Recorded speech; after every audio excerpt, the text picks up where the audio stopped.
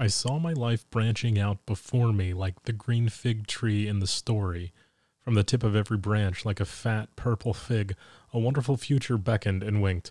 One fig was a husband, a happy home and children, and another fig was a famous poet, and another fig was a brilliant professor, and another fig was E.G., the amazing editor, and another fig was Europe and Africa and South America, and another fig was Constantine and Socrates and Attila and a pack of other lovers with queer names and offbeat professions, and another fig was an Olympic lady crew champion, and beyond and above these figs were many more figs I couldn't quite make out. I saw myself sitting in the crotch of this fig tree, starving to death, just because I couldn't make up my mind which of the figs I would choose. I wanted each and every one of them, but choosing one meant losing all the rest, and as I sat there unable to decide, the figs began to wrinkle and go black, and one by one they plopped to the ground at my feet. Sylvia Plath, The Bell Jar. He's kind of crazy, she's a little insane. Keeping Kenny G really messes with his brain. One is divorced, the other's husband is dead. That's why they're so both messed up in the head. It's a Silver Linings Playcast. Hello, everybody, and welcome to the Silver Linings Playcast. I'm your host, Jamie Ward. I believe this is our 9th episode, which is pretty amazing. That means if we've been doing one a week, and we've been doing more than one a week when I first started because I was very excited, we were probably doing 2 a week. That means we've been doing this approximately for 2 months now, which is about 3 months longer than we should have been. Anyway, let's get to it. We've got a lot going on this episode. It was my intent to talk about the book The Bell Jar, and part of that comes from the fact that in the book, The Silver Linings Playbook, The Bell Jar by Sylvia Plath is the book that Pat is reading, which is replaced by A Farewell to Arms by Ernest Hemingway in the film version. We've talked about that, and I wanted to go into why I thought that change was, if it was an appropriate change, if it was good, better, if one is more. I think they both serve a purpose. Anyway, let's. One of the reasons that I was even thinking about this specifically, my friend sent me a really cool list. It was an internet list that somebody compiled from the books that they had identified from the book and the movie that were on Pat's ex-wife Nikki's summer reading list. That's one of the plot devices, not really plot device, that's overstating it, but one of the things that happens in the movie that Pat is doing is he's trying to read all of the books that Nikki, who is a high school teacher, has assigned to her class to read over the summer, so because he thinks that's going to help him understand her better and win her back. And there's no explicit list given per se about what those books are, but we can get some different clues looking. He's carrying a stack of books in the film. He's reading several different books in the book. So these are the books that have been compiled by a bunch of fans from the internet that are the minimum of the books that were on Nikki's reading list. And you're going to hear a lot of classics that, it seems pretty reasonable. This seems like what you might be asked to read during a summer in high school. So let's get to it. I think there's 7 of these on here. There's The Great Gatsby by F. Scott Fitzgerald, A Farewell to Arms by Ernest Hemingway, The Scarlet Letter by Nathaniel Hawthorne, The Bell Jar by Sylvia Plath, The Adventures of Huckleberry Finn by Mark Twain, The Catcher in the Rye by J.D. Salinger. And the list has another book. I don't think that this is actually a book from her summer reading list. It just got mixed in because it's maybe a book that is referenced in the book, and that's Skywatcher's Cloud Chart. It's a flip chart, and it's by the Nature Company. And cloud watching is something that happens in the book, and it's a fun little device that does come up several times. And it has some meaning, but that doesn't make it into the movie. And I also think that they just mistakenly were thinking any book that appears in the book should go on the list, even though the list is specifically supposed to be Nikki's summer reading list. Whether this is the actual list or not, that is debatable. I would love to hear what you guys think might be on that summer reading list, or if you have evidence of anything else that was missed by these readers, watchers, and observers. Because some of these books are banned in different school systems too. So I think this should have been cross-checked. I did not do enough research, but we've done a lot of research on some other things, so we're going to get to that. But if this story takes place up in the Northeast, let's say in Pittsburgh, in the school system, maybe I should go back and actually just look up the reading lists for different schools in the area to see what was on those summer reading lists. But it's a good start. I'm making an effort to read all these books so that I can better understand the movie and Pat's ex-wife and women. or just humanity.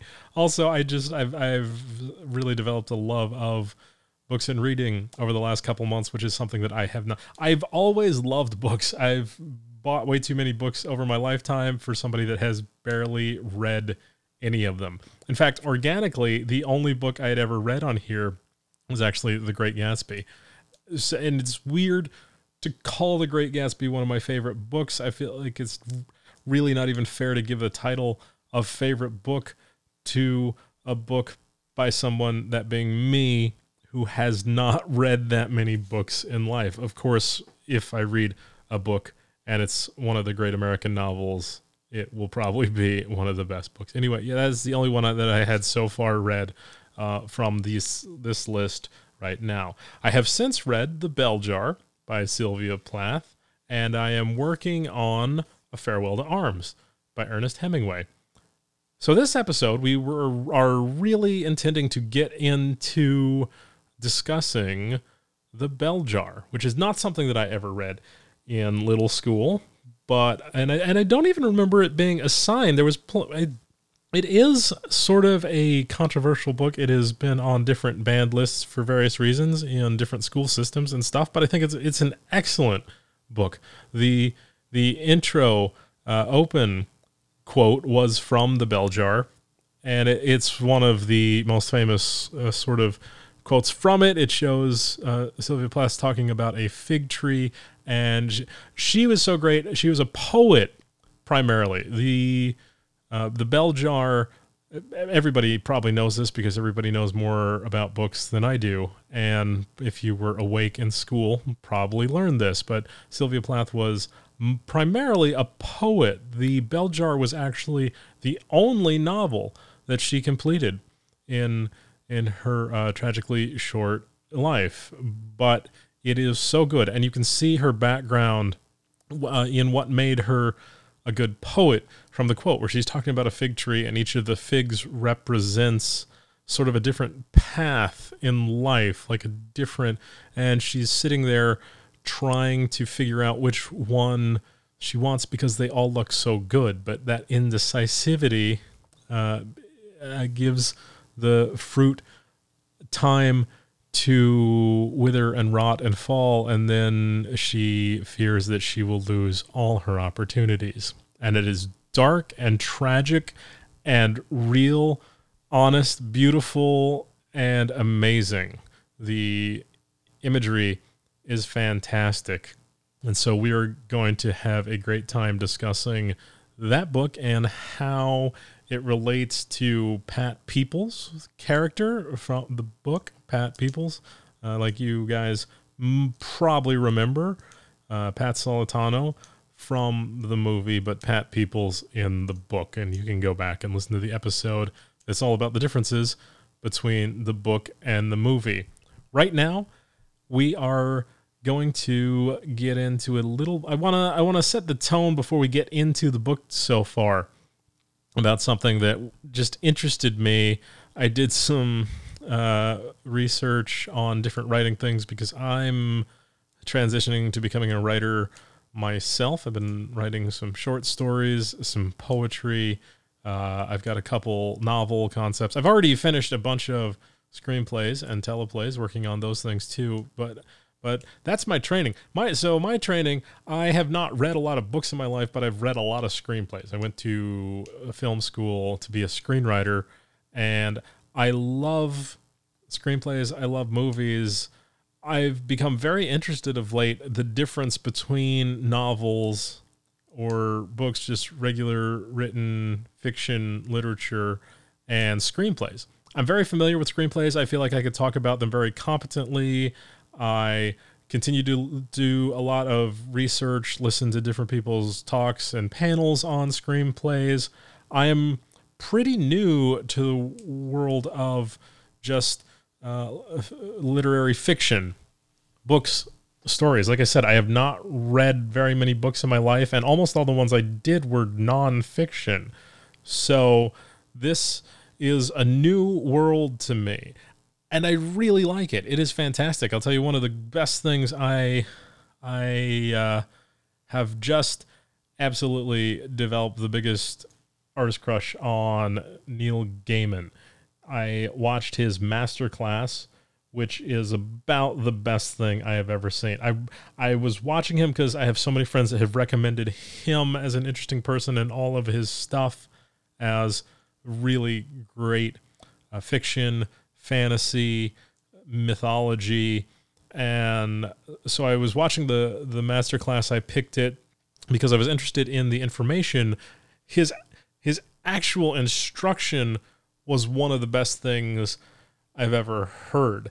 He understands story so well that even in explaining how to write stories, his performance of his information, his lecture, was more poetic and just sounded like a better presentation of a story than most people's stories.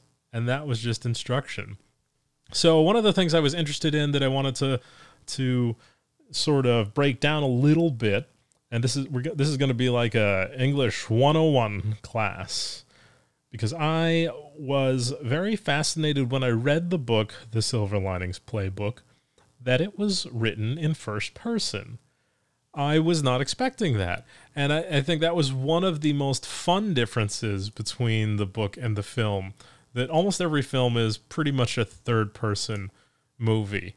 And so a first-person novel gave us an opportunity to really understand Pat's character far more in depth and personal and relatable. So it's a really good background to sort of give some context to the film and the story of Silver Linings Playbook, the movie.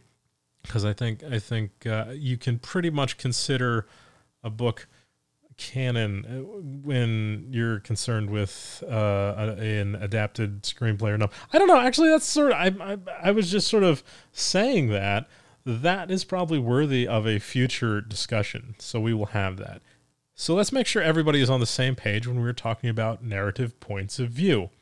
I got this from YouTube. This was from a channel, YouTube author, Mr. Santo 411. Really could have done it anywhere. This is actually probably stuff I should have just known from school, but I wanted to look it up to make sure I was getting as detailed and accurate information as I could right before. So let's go into narrative points of view that a story can be told from. Now, the main two, to the point where it's almost all that's brought up, is first and third person. There is technically a second person, but it is very rarely used, and even when it is very hard to do well. There is basically 5 major types of perspective for which a story is told from the 2 different points of view, or POVs. All right, so we have first person, reliable narrator, and unreliable narrator. Now, first person is when it's told from the perspective of a character from the story, right? The Silver Linings Playbook is narrated by Pat Peoples, like he is telling the story to you. So you get inside his head, you know what's going on, everything takes place through his eyes.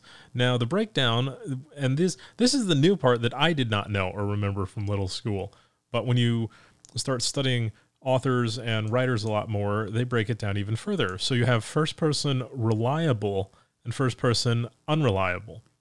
And it's exactly what it sounds like. A first person reliable narrator point of view is basically when you can trust the story is being told, the facts that are being presented from that first person perspective are true. And then unreliable perspective is basically that what is literally being said might not be able to be assumed as fact. Now, an example of a reliable narrator would be from the book Great Expectations by Charles Dickens, The Adventures of Huckleberry Finn by Mark Twain. Those both have characters that are narrating the story, and what they say can basically, that's what's happening in the book. So you really don't need to imagine when they say they do something or see something, that is in fact what's happening, and the author's not really trying to write in a question of making the reader assume something else is or infer that something is going on that's not. It does not mean that everything they say literally happens, but it's just the author is not using that perspective as a primary means to sort of convey the things they want or tell their story. Actually, I see Adventures of Huckleberry Finn as an example of reliable, first-person reliable narrator point of view. That could actually be wrong, and I think that will come up a little later when we break down the different types of unreliable narrators, because I found that to be an extremely interesting topic. So we'll break that down in a couple minutes. But, okay, and so what's another example of unreliable? I can't even talk. Unreliable. Nick Carraway from The Great Gatsby by F. Scott Fitzgerald. Again, all these books are going to show up many, many times because they're classic books. They're classic books for a reason, and so they're great examples that many more people are more likely to understand or be familiar with too if you are not good readers, especially like I am.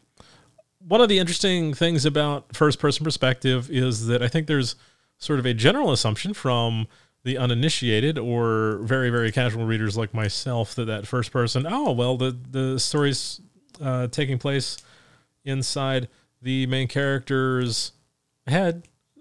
That's not necessarily true. The main character of the story does not have to be the narrator of the story in a first-person perspective. In fact, Nick Carraway from The Great Gatsby is really a side character in the story, but I mean, it becomes him. But the story is about Jay Gatsby. Another example of this given was Sherlock Holmes stories, because they're all told from Watson's perspective, even though they are completely about Sherlock Holmes. So again, the narrator does not have to be first person. I'm sorry if this is a little boring for people that already know all this stuff, but come on, if you're that educated or smart, you're probably not listening to my podcast or even Friends, or would have found any of this. Like I'm not typical. I don't want to say that. I have some very smart friends. In fact, my friends are the smartest.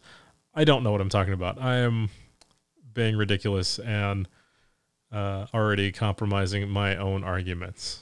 So now let's just scrap all that, but let's move on to third-person perspective. Third person is what I think we're more used to generally when I think of a fiction story, and that's where the narrator is telling about the people, but we're not in the perspective of an individual character. Now, there's 3 breakdowns too of what different authors consider perspectives within the third person perspective, and those are omniscient, limited, and objective, right?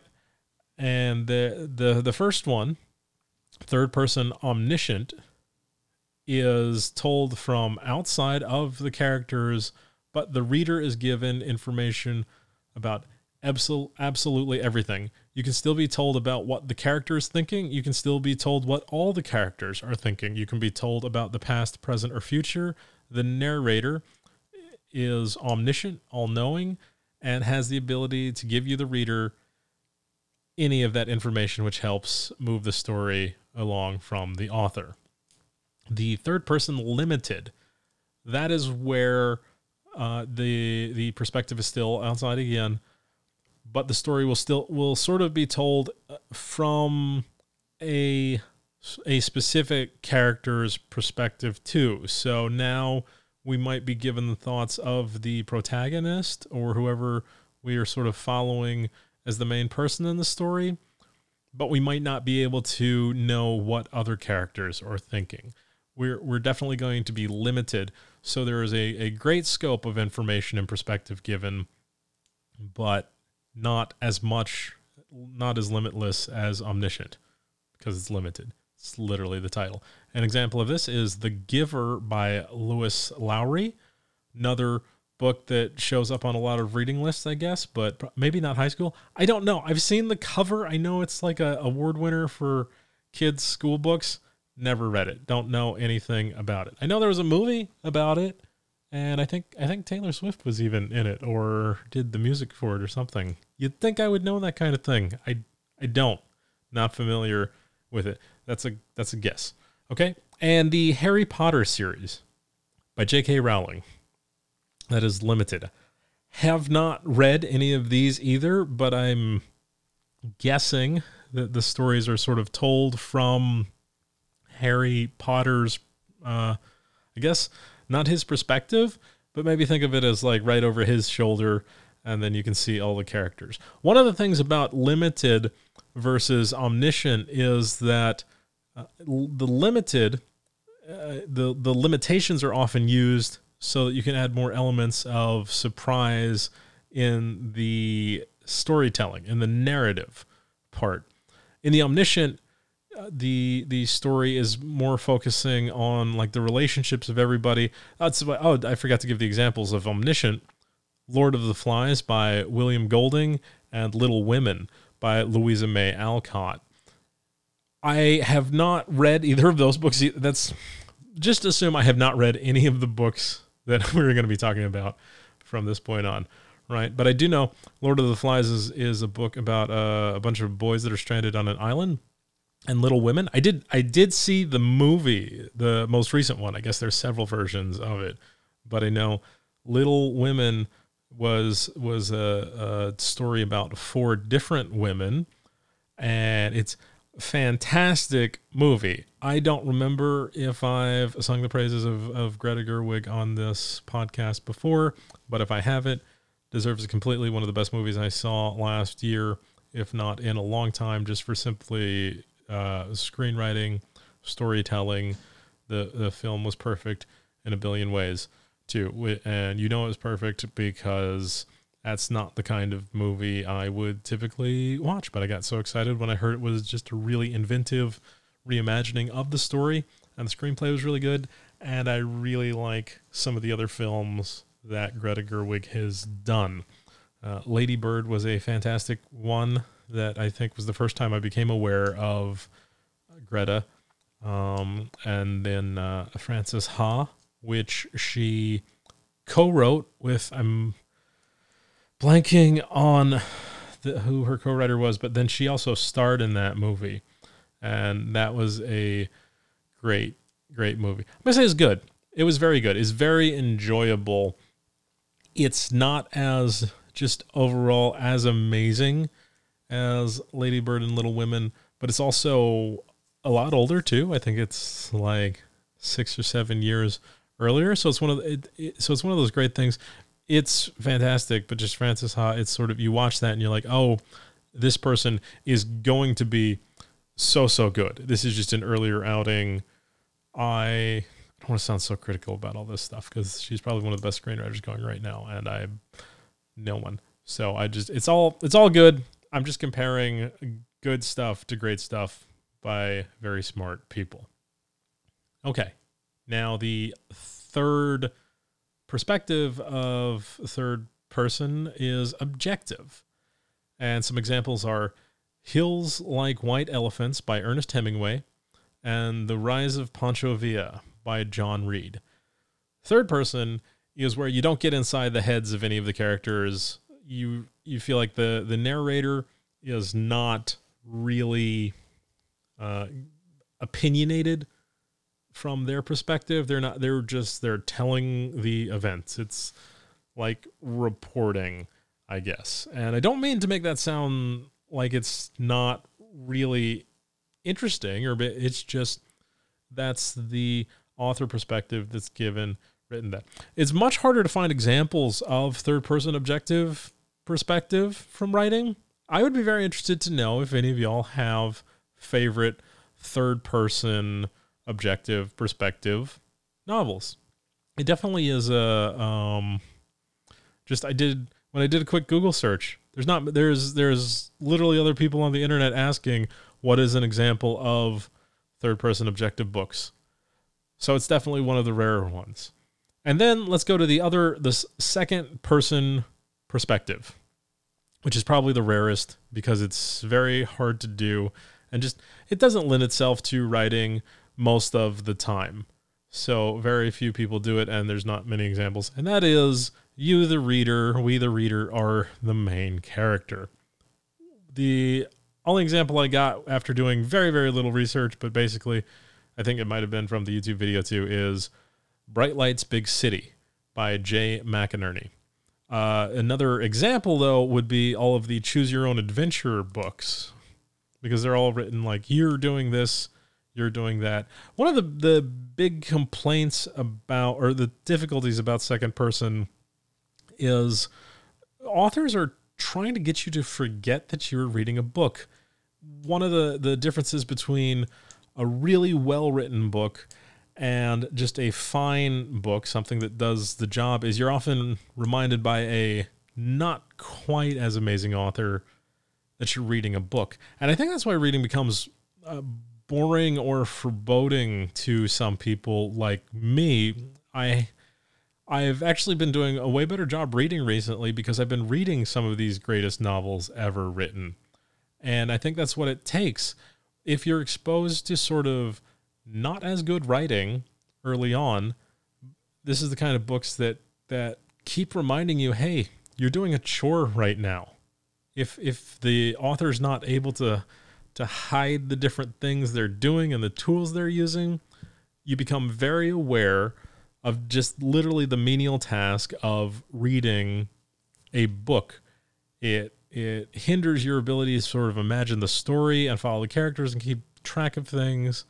And second person perspective is very dangerous for this, because if you're going to write and say things like, you went to the bank, you were feeling this, you were that, one, you're going to have to do a lot of description to let the reader know anything about the character, because you are the character.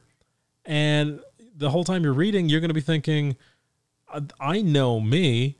Why is this character in this book doing this weird thing, doing this other thing? Yeah, I'm sure you understand the problem with it. So that's the 3 points of view, the 5 different perspectives that books are written in. So let's get to the topic of the week, The Bell Jar. It's a 1963 novel. It was by Sylvia Plath, and it was published under the pseudonym that she was going by, Victoria Lucas.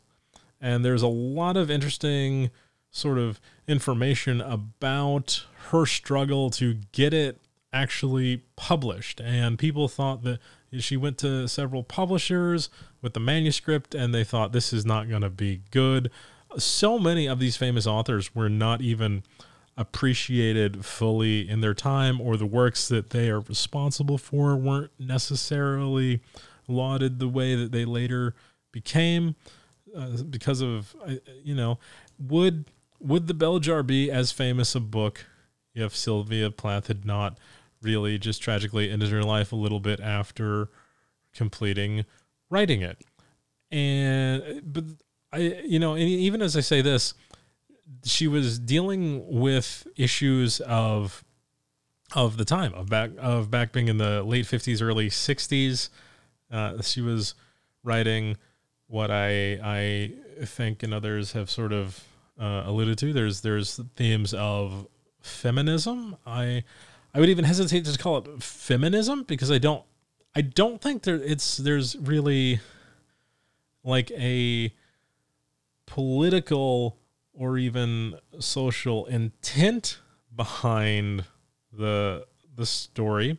It's really just a very authentic, honest, fair, and brave might not be the best word I'm saying, just because I don't feel like that is the intent of writing it.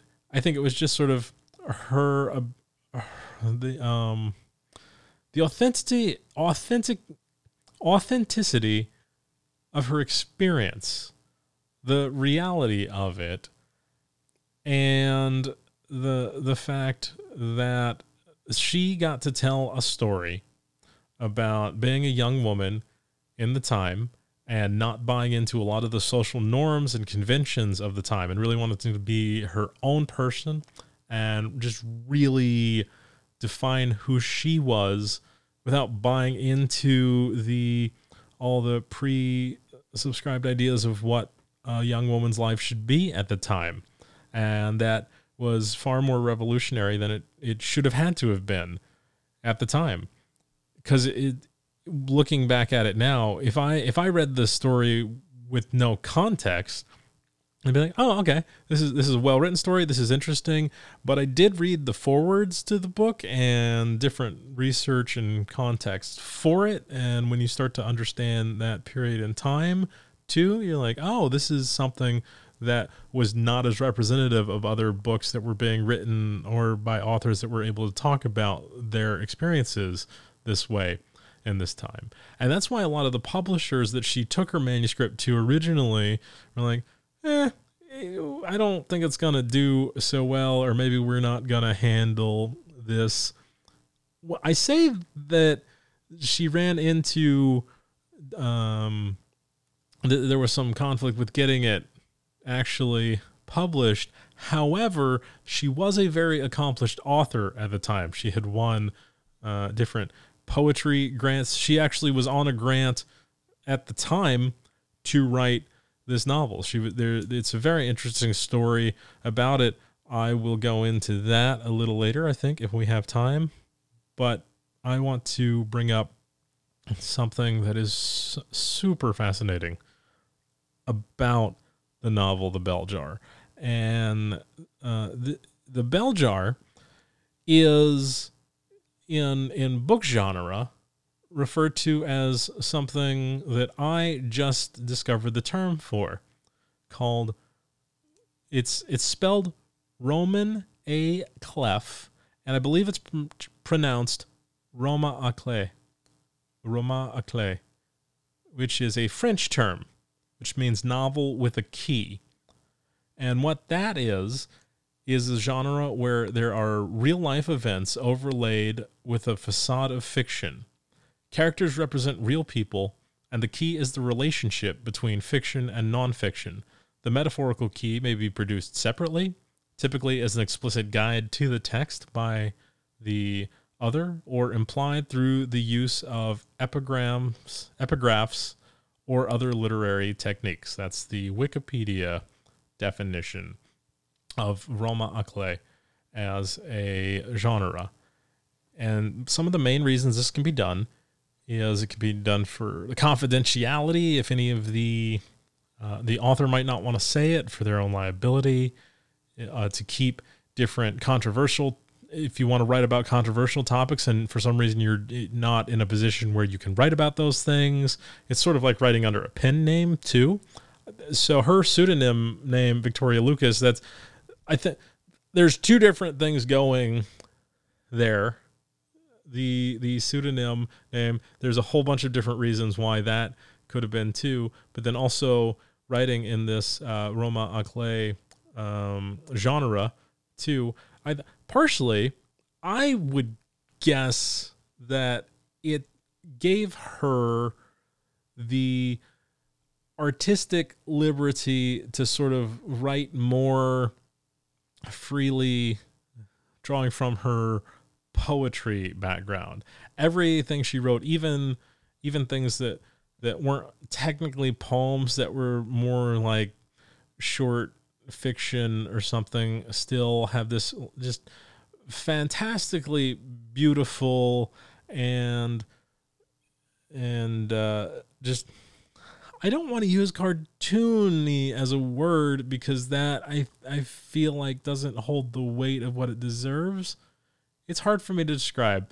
Not being a good reader or author myself, I lack the vocabulary to fully describe what I'm feeling right now. Or maybe that's my man problem too. I don't have the words to express what I'm feeling, so I get frustrated and I just say cartoony. Who knows?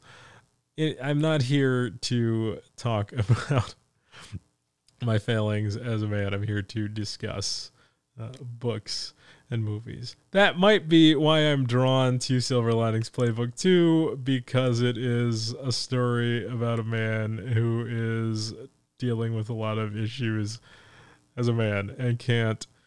Pat definitely doesn't have the vocabulary to talk about how he feels, and so it causes him mental problems. I'm not comparing myself to the character any more beyond the fact I'm saying I like it. I like the movie and book because of that. We're hitting all around a target of what could be a whole different episode. So rain check on that conversation. All right, some examples from the Roma Aclay genre, which is used a lot. Fear and Loathing in Las Vegas by Hunter S. Thompson. On the Road by Jack Kerouac. The Sun Also Rises by Ernest Hemingway. Again, names that are going to keep coming up. Fun little side note. Jack Kerouac. I know that name. I've started to listen to the audiobook of On the Road, and On the Road is a really, really super interesting sort of, it feels much more like a memoir, I guess, them saying right here that it is technically fiction, but one of those sort of fictional biographies. I'm also there's a whole bunch of different versions of On the Road. I'm absolutely fascinated by the story of Jack Kerouac, and I know his name, Jack Kerouac. I've heard that said before. I had not seen it written in until recently. So what I'm bringing up is back when Netflix sort of rebooted the show The Gilmore Girls. Gilmore Girls is one of my favorite guilty pleasure shows. Don't judge me. It was I like the writing, and also the woman that produces it is just one of the most fantastic TV producers. She just has her own style and voice. The creator of The Marvelous Mrs. Maisel, but just a very, very fast-talking, clever dialogue, quirky character TV creator. So when Netflix rebooted the Gilmore Girls with 4 feature-length movie, sort of, or was it 3? Anyway, I didn't watch all of them. I watched one of them. They weren't as good, so wasn't super into them. But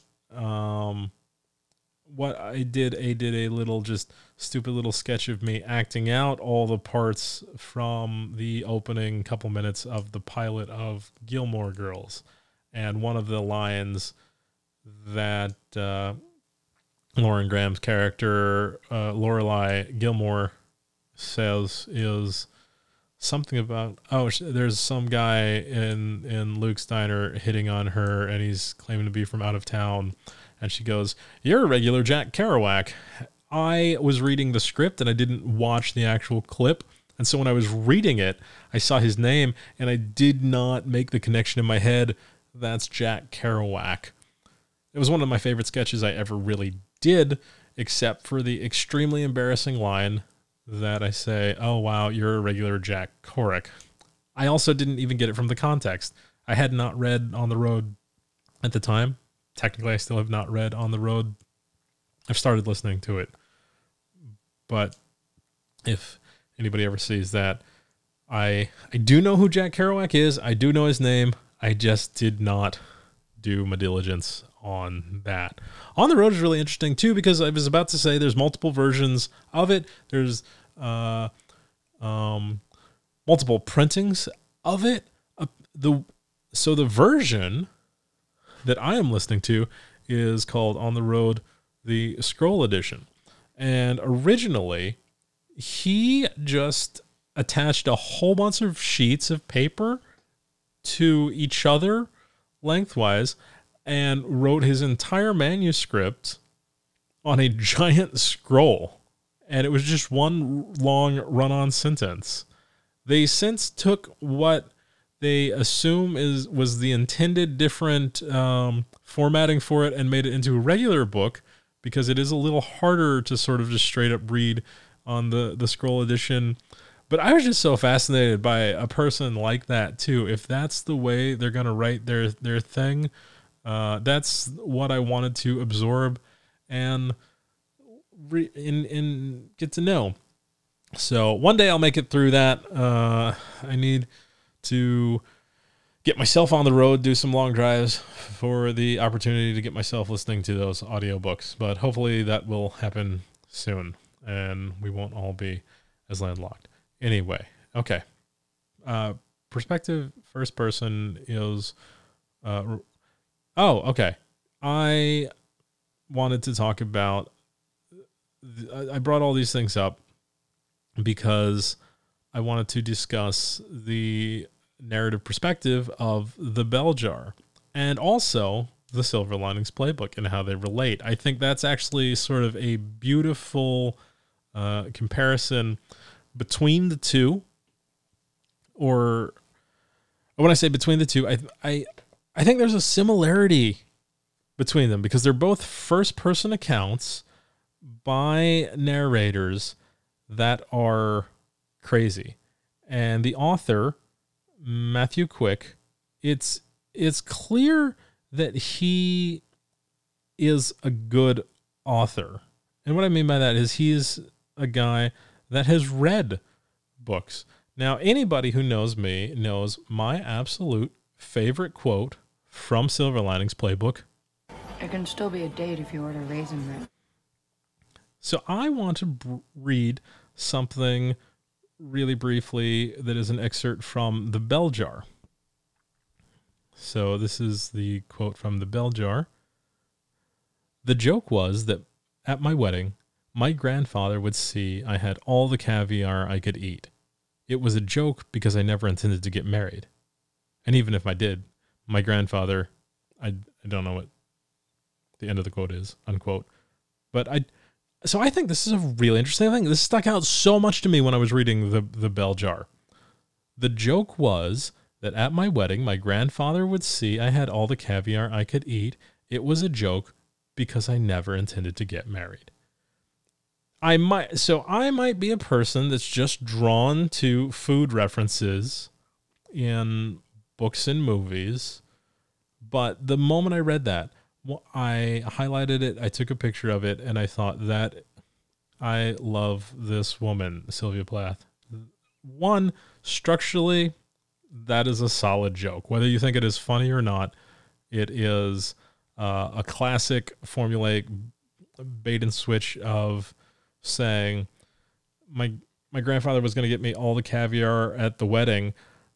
I wouldn't want that to get married, right? Because you're setting up the expectation. You take something like caviar that you think is going to be sort of like the controversial point of that statement, and then you subvert expectations by saying that you wouldn't want the other part. Having caviar at my wedding, I'm not getting married, takes that, and that, like, one, I do think that's hilarious. That is a hilarious statement. It is an adorable statement by a narrator that I absolutely love. I have to say, I was completely crushing on the character of Sylvia Plath during this because she is such a smart and honest character. I'm calling it a character because we're talking about who she is from the narrated version of her story, but to just sort of like have that honesty of saying exactly what you mean and feel, regardless of whether you think it's sort of the most picturesque ideal. And I thought it was so adorable. There was sort of a childlike innocence to the honesty of thought, and that's probably kind of sad that you'd say that there's like a childlike honesty to just saying how you feel. Why is it that adults that we buy so much into having to sort of conform to what society feels is right or important, that it sounds weird and silly when we just literally say the things we feel? I am terrible at that. And terrible, I mean, I do it the wrong way, but I think it's the right way. And sometimes I literally say what I'm feeling at the moment I feel it. And it is not always appropriate in social situations or stuff. Also, one of my favorite quotes from Silver Linings Playbook, when Tiffany says to Pat, "You say more inappropriate things than appropriate things." He says what he thinks and feels at the time. So I guess we do have that going on together, with the addition to that we both lack the vocabulary, Pat and I, to sometimes clearly state what we want, what we're feeling. So we will just say things. We make noise to express our feelings. But I wish I could express my feelings better. Maybe that's why I started a whole podcast about this. So anyway, the story of the bell jar. Esther Greenwood, is she a reliable narrator or an unreliable narrator? I think so. I've done some research, and I think technically it is considered an unreliable narrator, even though I feel like she is reliable because I get it. I believe the same with Pat Peoples. I think from a technical standpoint, because both of these characters are quote unquote crazy, and I don't think something interesting is I think they both think they're crazy at points, which is a weird thing. Crazy people don't always think they're crazy. I'm also using crazy as a big blanket term. It's really not accurate, but it's sort of it's how I feel about the concept, not necessarily the best way to illustrate it. But from a book perspective, from an authorly perspective, a lot of people consider if your narrator has mental health issues, that they will in fact be considered an unreliable narrator, because it doesn't. If I was just defining it myself, I would feel like the reliability was based on the integrity of the narrator. Are they trying to lie to the audience, to the reader, or are they telling the truth as they see it? But we are trying to get sort of a more technical writer's perspective on this. So while I feel like they are reliable narrators, I believe that Pat and Esther would both be considered unreliable narrators. And what I mean by that is, I think if you were writing a paper for little school about the book, you should probably say unreliable narrator, even though I feel like she's very reliable. And what I mean by that, maybe that's because I love her too, which now makes me an unreliable narrator, because love doesn't come from your head. Anyway, all right. that is well, it's like the end of the book too. See, Pat doesn't know. The book, The Silver Linings Playbook, is sort of a transition of him thinking very much in his head at the beginning, And then at the end, he starts thinking with his heart. And that's his character arc. That's his character progression and the storyline. It's not explicit. Nobody would describe this story as it's the story of a man who learns to think with his heart, but starts to think with his head. I shouldn't have said that in such a passive way as I did. But thematically, I think that's very much what it's about. The movie is completely about that way. I love the ending of the movie Silver Linings Playbook. He basically realizes that he is in love with Tiffany. It was a realization that he actually made.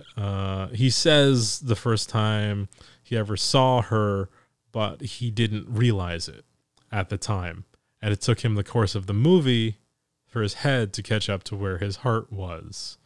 And that's why one of the last things he says to her is he always knew. He just didn't know. He's sorry it took him so long to catch up.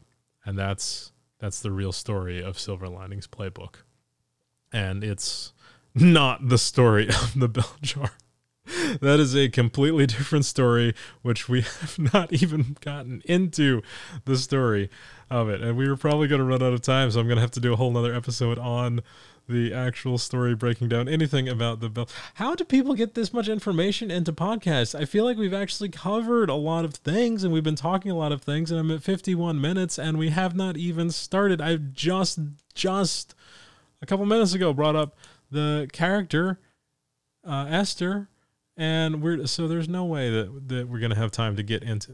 Let's get to some stuff that we can. I read another super fun article it's a 2017 article from The Guardian, written by Sarah Pinborough, and it is a top 10 list. I love lists, especially top 10 lists. And this is the top 10 list of unreliable narrators in books. So we're just going to go down this top 10 list real fast. Number 1. Gone Girl by Gillian Flynn. Number 2, Fight Club by Chuck Palahniuk. I never know how to say his last name. Totally know who that guy is, but I never know how to pronounce it. Never remember. Number 3, The Three by Sarah Lotz. Number 4, The Wasp Factory by Ian Banks. Number 5, Rebecca by Daphne du Maurier. Number 6, Lolita by Vladimir Nabokov. Number 7, The Girl on the Train by Paula Hawkins. Number 8, The Telltale Heart by Edgar Allan Poe. Number 9, Notes on a Scandal by Zoe Heller. And number 10 on the list of top 10 unreliable narrators. Coming in at number 10, it is The Life of Pi by Jan Martel, which, interestingly enough, if you remember, The Life of Pi was nominated for Academy Award during the 85th Annual Academy Awards for Best Adapted Screenplay and several other categories. I think Ang Lee was nominated for director. It might have been in the running for overall. I don't remember. You'd have to go back or not. So there is the tie-in with that list for Silver Linings Playbook. The fact that neither of the two characters that I said, just from the Bell Jar or the Silver Linings Playbook, show up on this list of top 10 unreliable narrators. Maybe, does that mean they're not unreliable narrators? I don't know. So let's break this down even further, because I love lists, and I love breaking down things even further than they need to be. So there is another article which took this top 10 list, and Amanda Patterson, the founder of Writers Write, which is an author's blog, broke it down into 9 types of unreliable narrators. Why we get a list of 9 instead of the top 10 that were above the top 10, that was just the list of who the different unreliable narrators were.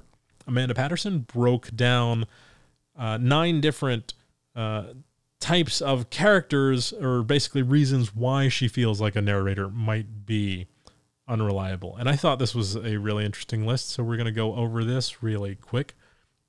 Number 1 type of unreliable narrator is the child. The narrator may be a different age or have completely different life experiences from the older people in the story. They tell their version of a grown-up story through their limited understanding and experience. Examples, Jack from The Room, Scout from To Kill a Mockingbird, Huckleberry Finn from The Adventures of Huckleberry Finn. Also, you are only hearing me, but you can't see this on Amanda Patterson's website, Writers Write, when she writes Huckleberry Finn from, everything's correct there, but then she writes The Adventures of Huckleberry Finn, and the last Finn is written Fynn. That is an egregious misspelling, a typo on a author's blog. So, you know what? Maybe Amanda Patterson herself is an unreliable narrator. Okay, the next type of unreliable narrator, the outsider. The narrator might be prejudiced by race, class, politics, culture, or gender. If somebody is brought up in a certain way, their version of events will be skewed according to that culture. Examples, Alex from A Clockwork Orange, Nellie from Wuthering Heights, Miss De Winter from Rebecca, Invisible Man from Invisible Man. Okay. Type number 3, the crazy. The narrator may be going through a difficult adolescence, on drugs, or have an eating disorder. Leah from Winter Girls, Charlie from The Perks of Being a Wallflower, Holden Caulfield in Catcher in the Rye. The next type, you know what? I did not read this list thoroughly before I read it. She has 3, 4, and 5 being the crazy, the crazier, the craziest. This should have been the 5 types of unreliable narrators, and she could have just put the unstable or something. But, well, we'll go with it for a second. The narrator may suffer from hallucination. Okay, actually, I guess that makes sense if you're going to break it down by, we could have, no, so it should have been the 5 types of unreliable narrators with the 6th that is 3 more. Is that 8 instead of 9? This is not a math podcast. Okay. Number 4, the crazier. The narrator may suffer from hallucinations or dementia or flashbacks caused by post-traumatic stress. Examples, Pat Peoples from The Silver Linings Playbook. There we go. Pi Patel in The Life of Pi. Chief Bromden from One Flew Over the Cuckoo's Nest. Raoul Duke from Fear and Loathing in Las Vegas. And narrator from Candy. So that's, she identified Pat Peoples and Pi Patel. Those books came out at the same time. Or, I mean, actually, you know what? I don't know if the books came out at the same time, but I'm curious now. I'm going to have to make a note to go back and look at sort of what was the timeline for those books coming out. So how long did it take for those to get picked up and sort of either turned into screenplays and then or movies? I'm very fascinated that those would appear on the same list of examples. Or maybe she just likes maybe it's the time frame. Who knows? We'll investigate. Okay, number 5, the craziest. The narrator might have a mental illness or personality disorder. Examples, the anonymous narrator in Fight Club, the unknown schoolgirl in The Moth Diaries, Barbara Covett in Notes on a Scandal, Humbert from Lolita, Patrick Bateman in American Psycho, John Nash in A Beautiful Mind, plenty of examples. All right, we got it. This is not my favorite blog ever because I think these descriptions could have been a little thought out, better consolidated. I didn't like it initially, what I said a second ago, but that she is breaking down different levels of crazy. I think there could be a more accurate, descriptive, and well-defined delineation between these things, because I do think there is a difference between somebody who is going through an issue, like it says, going through adolescence, on drugs, having an eating disorder. That's 3 very specific examples, though, that you were giving to type number 3, the crazy, when I feel like there's many other conditions that could influence your reliability as a narrator. I don't know. Maybe you hallucinate and see sketchy pencil people. But you have hallucinations in the second one and suffering from post-traumatic stress. I'm not totally saying that as a thing that has to be exclusive from the first level of crazy. And then in the third one, she says the narrator might have a mental illness or personality disorder. There's a lot of dangerous discrimination going on in this. So anyway, this is her list. I don't think it is. I mean, I like the concept overall of the 9 types of unreliable narrators, but I think there's a little breakdown, like I've said, in her distinction. It's a good intent, but not as well executed at this particular category. Okay, number 6, the innocent. The narrator may have grown up a lower than normal intelligence or an ability to deal with reality or a learning disability. Examples: Forrest from Forrest Gump, Edward Bloom in Big Fish, Christopher Boone from The Curious Incident of the Dog in the Nighttime, Bartholomew Neal in The Good Luck of Right Now. Okay, that's fair. Number 7, the criminal. The narrator may be lying to save himself, trying to persuade you that. Is this an author's blog? I don't. That's not fair of me. I'm not that good a writer myself. So, but he's done no wrong or attempting to blame one of the other characters out of revenge. Example: Nick and Amy from Gone Girl, John Dowell in The Good Soldier, Kaiser Soze from The Usual Suspects. Also, too many examples in this one. Do 3 examples. Do 1, 2, or 3 examples and then keep it uniform for the rest. Just if you're making blogs and lists. Come on. From a list expert, uniformity in lists helps with lists. Helps people. Okay. Number 8. The ghost. The narrator may be otherworldly. Examples: Dr. Malcolm Crowe in The Sixth Sense. Jacobach Botch from Mr. B. Gone Screwtape from the Screwtape Letters. The ghost in The Turn of the Screw. Lucifer and I, Lucifer. I think that is fair. The willful liar. This is number 9. The willful liar. The narrator is just messing with the reader. This is the least successful type of unreliable narrator and is often the equivalent of someone waking up and declaring it was all a dream. Examples: Pandora in Big Brother, Brianni Tallis in Atonement. Oh, so now you only have 2 examples. Okay. The willful liar, just making stuff up on the spot. I think sort of like, I don't know, maybe this list was made up. Okay, well, I think this ended up being a pretty in-depth talk about points of view and perspective, which I still want to tie into Silver Linings Playbook, but we are over the hour mark, and so I think we should probably wrap this up a little bit. We had so much to get to. So we will place a metaphorical bookmark in this conversation, and we will be coming back to it in the future because there is a lot of fun and interesting things to get into, but I don't want to go on forever. And I know I've probably already lost people's interest in this in-depth discussion on POVs because that has so little to do with what you probably tuned in to listen to, which was me talking about the Silver Linings Playbook and things that help you better understand and appreciate the Silver Linings Playbook. And we didn't even get any closer to there. If you guys have any good examples of POV... What is that noise? I don't recognize it. I have no idea where that's from.